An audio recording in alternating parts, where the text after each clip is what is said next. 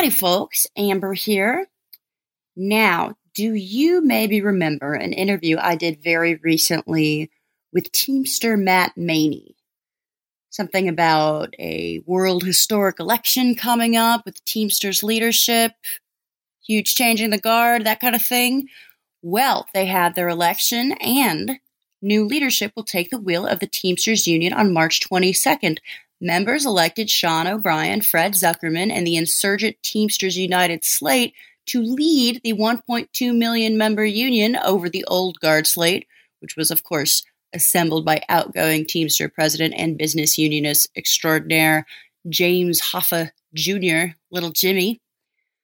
The Teamsters United victory was powered by years, and I mean years and years and years of grassroots organizing, thanks in no small part to an organization you may have heard me mention on the show roughly like 8,000 times in my duration podcasting. Teamsters for a Democratic Union, TDU for short. Now, TDU is a nationwide network of rank-and-file Teamsters who want to take back the union and get the labor movement back in fighting shape. TDU and the Teamsters United campaign are all about going on the offense. And this is North America's most powerful union. They've got deep roots at every point in the supply chain. We're talking package delivery, trucking, warehousing, rails, and airlines. So in 17 months, the largest union contract in the country, covering more than 300,000 workers at UPS, will expire. TDU and its UPS Teamsters United campaign is gearing up for a potential strike, with the goal of reversing two-tier givebacks at UPS and igniting job actions and organizing across the supply chain, including Amazon. So that could be the kind of strike that makes me go silent, that I can't, it's so, look, it would be a good thing. It would be a good thing if that kind of strike happened. I would like that to happen and for it to be executed very well and for the labor movement to get a little goose, But it won't happen without a lot of grassroots organizing and pressure from below. Now, if you want to help, you can join me in donating to TDU and its sister organization, TRF. And you can also buy a super cool vintage t-shirt, TDU, a cause worth trucking for, rank and file power. T-shirt online. So we will have the links to all of that in the show description. And I hope that you will enjoy the return of Matt Maney, who's going to give us a little debrief on the elections and what we have to look forward to. Good fights ahead. Thanks so much in advance for buying one of these cute t-shirts and donating. All right, without further ado. Hey there, Chapo listeners. Very special update today for all you maniacs. We have Matt Maney again, and here to talk about the Teamsters and their recent win, their election of TDU. Matt, thank you so much for joining us. How are you doing? Good, and you, Amber. Thanks for having me back. Pretty good. Thanks for coming on. You're a fan favorite. I think for starting out, you guys won. TDU won the election. I wonder if you want to talk about that, sort of the strategy. Talk about both if you feel like it. And, how you got to the finish line. Well, the strategy paid off. Boots on the ground, fighting for rank and file power and getting people energized and empowered and getting those ballots back for us was proven to get the job done. This was a huge victory for Teamsters for a Democratic Union. As they now have GEB seats, they have vice president seats, they have a lot of seats. And that's a good thing for democracy within our union. And that's a good thing for the Teamsters going into the future, as democracy will be the utmost importance. And taking on corporations, well, it's back. Where Mr. O'Brien is going to have a long agenda of what he's going to be doing against the upcoming UPS agreement, the upcoming beverage agreements, construction building trades. All that is about to be taken in a new, transparent, more militant, democratic process with this union. And that's exactly what the rank and file wanted. They wanted to be empowered and they wanted to be militarized and they wanted to fight back and stand up against corporate America. Fantastic. So I guess if you could sort of refresh us on what the platform kind of was. It was going to be a more aggressive union, or a more sort of maybe not aggressive. Maybe we don't like to use those words, or we pretend that we don't like to use those words. Exactly. But a more active union. So not just clinging for, what little have been left from the vestiges of labor battles long since past, but new fights, right? Right. I mean, the dynamics of UPS and the 330,000 rank and files that are there that overwhelmingly rejected their contract last time, and yet got caught in a loophole of a 2/3 majority, old rule, and then basically had the contract crammed down their throats. So, now obviously, we changed those rules in the delegates. We voted to change the Teamster Constitution. We did so. We lived up to that end of that deal. And we are now moving in the right direction. And we now have won the election since then. And now the general president, who has a very good relationship with TDU and has a good relationship with the GEB and people that want to take boots on the ground and take on corporations, well, we're right here and we're ready to do it. And there's a long line of companies that we're willing to take on right now. Amazon being one of those companies. We have general president has announced a huge campaign strategy that he's going to have against Amazon, and how we're going to go about doing that. And it's fantastic to see. I've been a Teamster, 30 years, and I've never seen anything like this. The only one that came close to this, but still wasn't quite at this level, was Ron Carey. And it's even better than those days. And I remember that. And those were wonderful days when Carey was general president. Well, I know TDU has been slowly building up its support, and came so close to winning last year. So we were like, or last election. So I was like, this time they're going to get over the line. But it's been a slow build. I will say it's interesting. The turnout, it wasn't a huge shift from previous years, but like every other election in America, voter turnout is kind of slowly drifting away. Does TDU have sort of a plan to sort of invigorate and, get people more involved? And because ideally, right, everyone would want to vote for all of these elections and be at least actively aware of the politics that are going on within the union.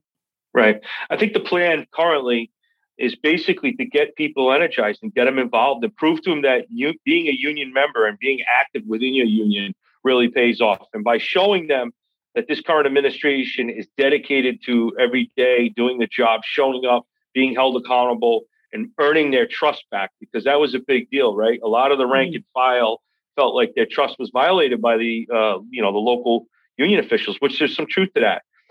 So that's a big deal. And 251 was a good example of that. When we took office, we basically earned the trust of the rank and file back to get more empowered, to get more energized, and show them that we're here to serve them and we're here to work for them. So you've got a while before the next contract renegotiation. When is that, by the way? Next year, UPS expires August 1. Right. So you're laying down a lot of track. What are you planning on doing between now and then? What is TDU planning on doing between now and then to get prepared for this renegotiation? Well, we're going to do what we always do, right? We're going to reach out to the most active members who want to get involved, who want to help their union become a strong, powerful shop, and try to energize and educate those members in the same process. And TDU, that's where TDU is most valuable, is the education process of things. So finding these members, getting them educated, and getting them on the same page and understanding what this fight is going to be all about. I think a good way of this is we're going to open up with the Cow Hall division, where their contract's up this year. So that will generate some real boots on the ground, getting people energized, building that network, and leading up into the UPS agreement. Cow Hall, as you're well aware of, under the old administration, was really neglected, got really a terrible deal. And, the current incumbent, the current general president, Sean O'Brien, is very committed to fixing a lot of those wrongs with Fred Zuckerman, and TDU is as well. And there is a large amount of rank and file power within that division that wants to get involved and energized. So that's a good starting point to build to bigger things. Yeah, that's great. So it's also a particularly weird time to be a Teamster with supply chain things. Seems like COVID is sort of like under control or whatever. It's at least stabilizing in some way, but at the same time, I think the American Trucking Association said there's a historic high shortage of 80,000 drivers. What are the Teamsters talking about with regards to that? What do you think about it? What's the internal debate, within maybe your local, or what have you heard? This is crazy.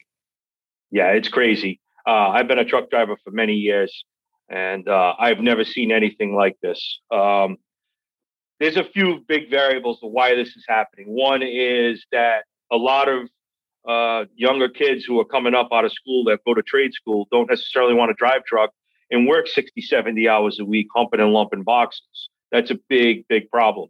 Problem number two is the weedification of America, right? So there is a large amount of population that consumes marijuana on a regular basis because it's legal in a lot of states now. Unfortunately, the federal motor carrier doesn't allow that. And so if you're a truck driver, you can't smoke weed. So that's been a very big hiccup.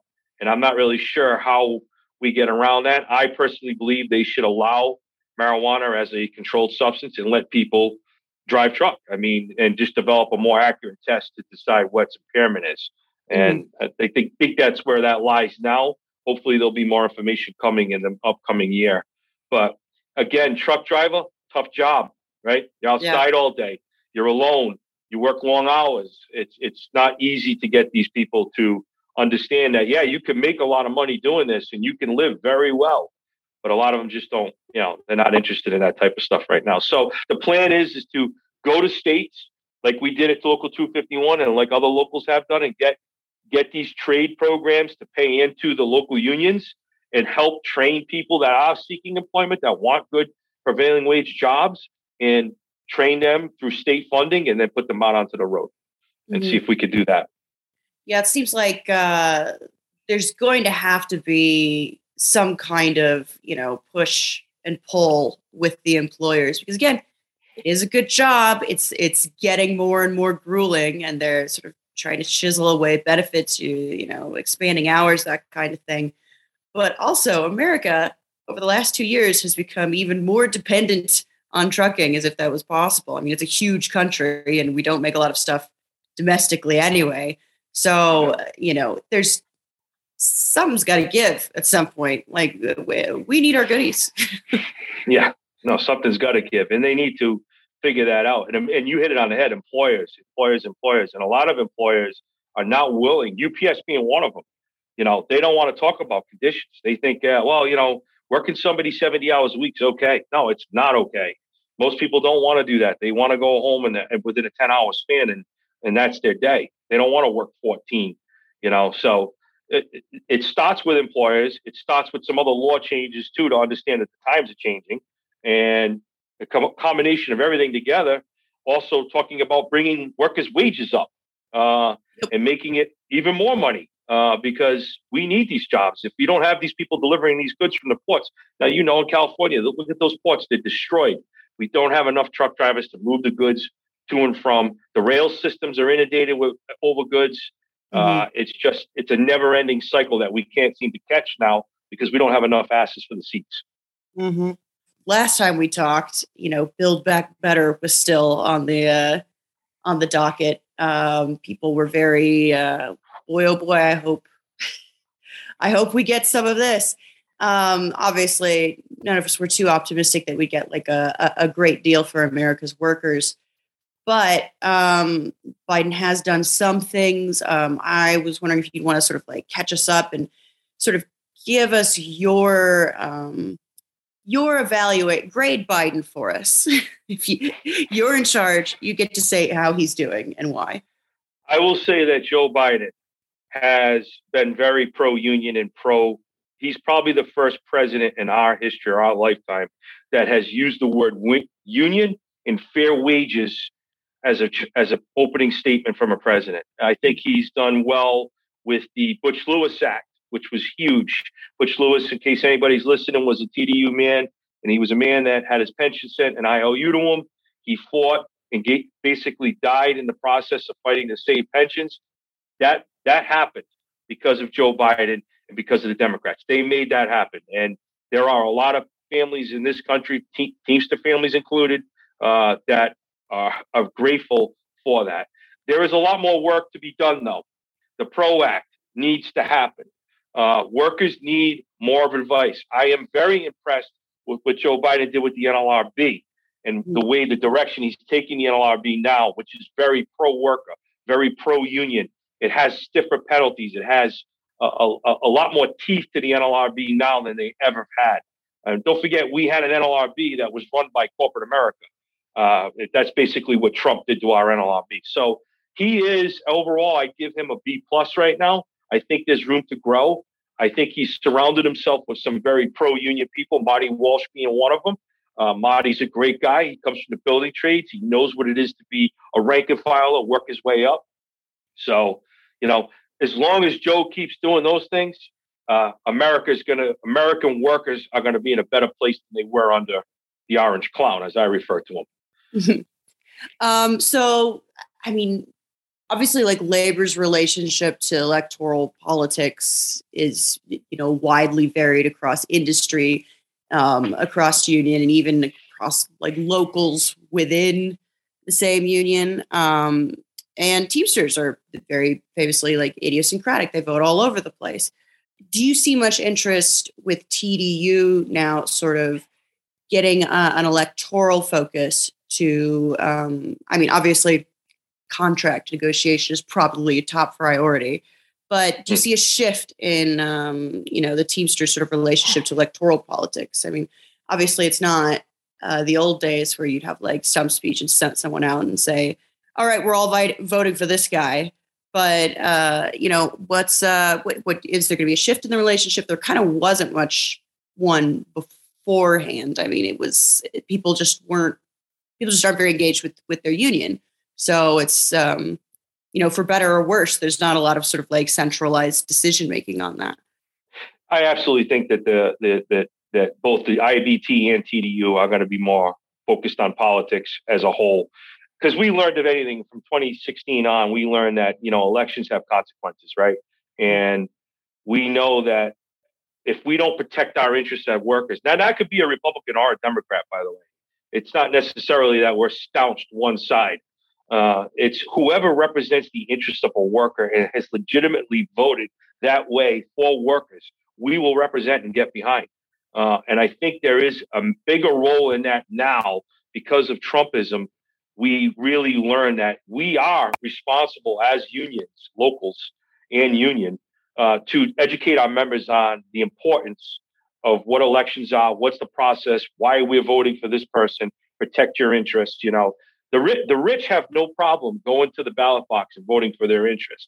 The workers have to do the same.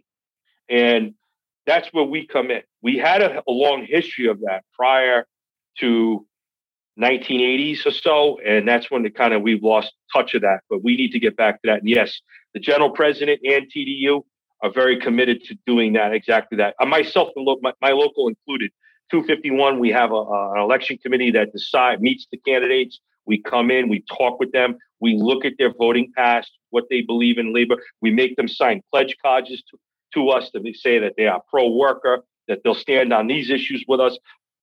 So we do all that now. And it's important. It's absolutely important. And if we don't do that, we won't survive. So the fight's ahead. Obviously, there's a lot of local stuff going on the ground.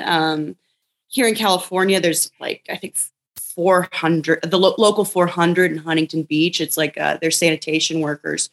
They've been on strike for a very long time because they have incredibly long, arduous conditions. And people don't get this. Like, sanitation is a really unsafe job because you're getting off and on a truck all the time. And you have the compactor and bottles can explode in your face.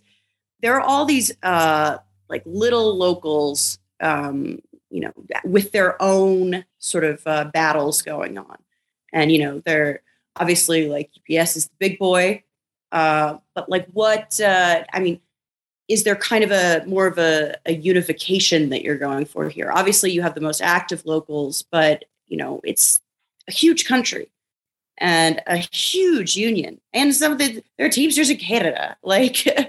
What's the sort of idea going forward for having kind of a unified Teamsters?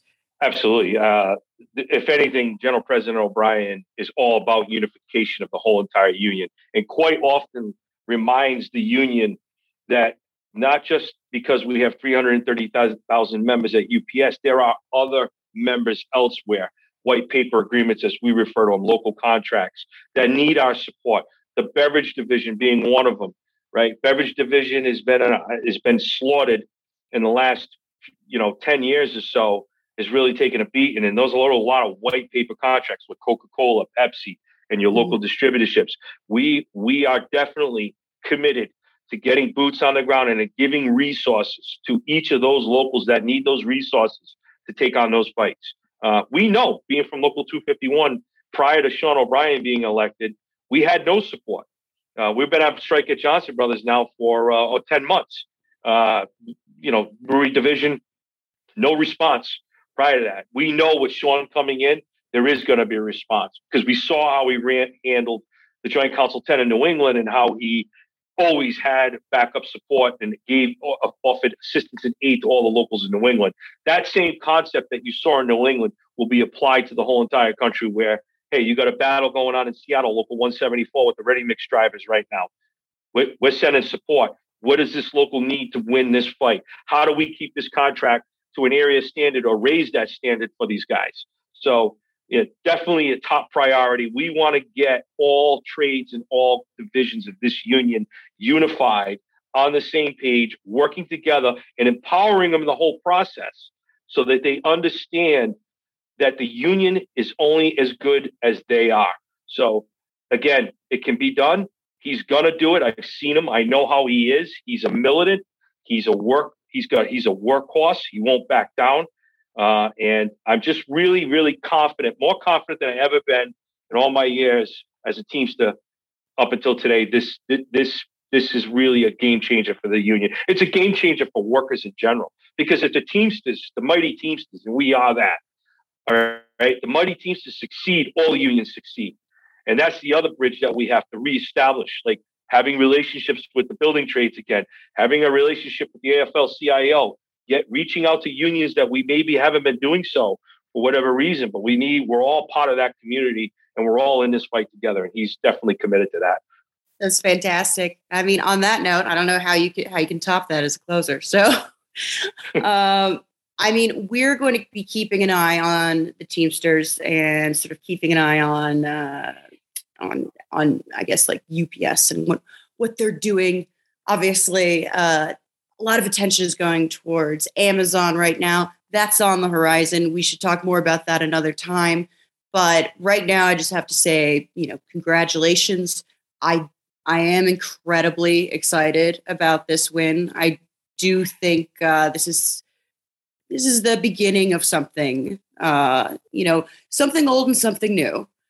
Right. Yeah, definitely is.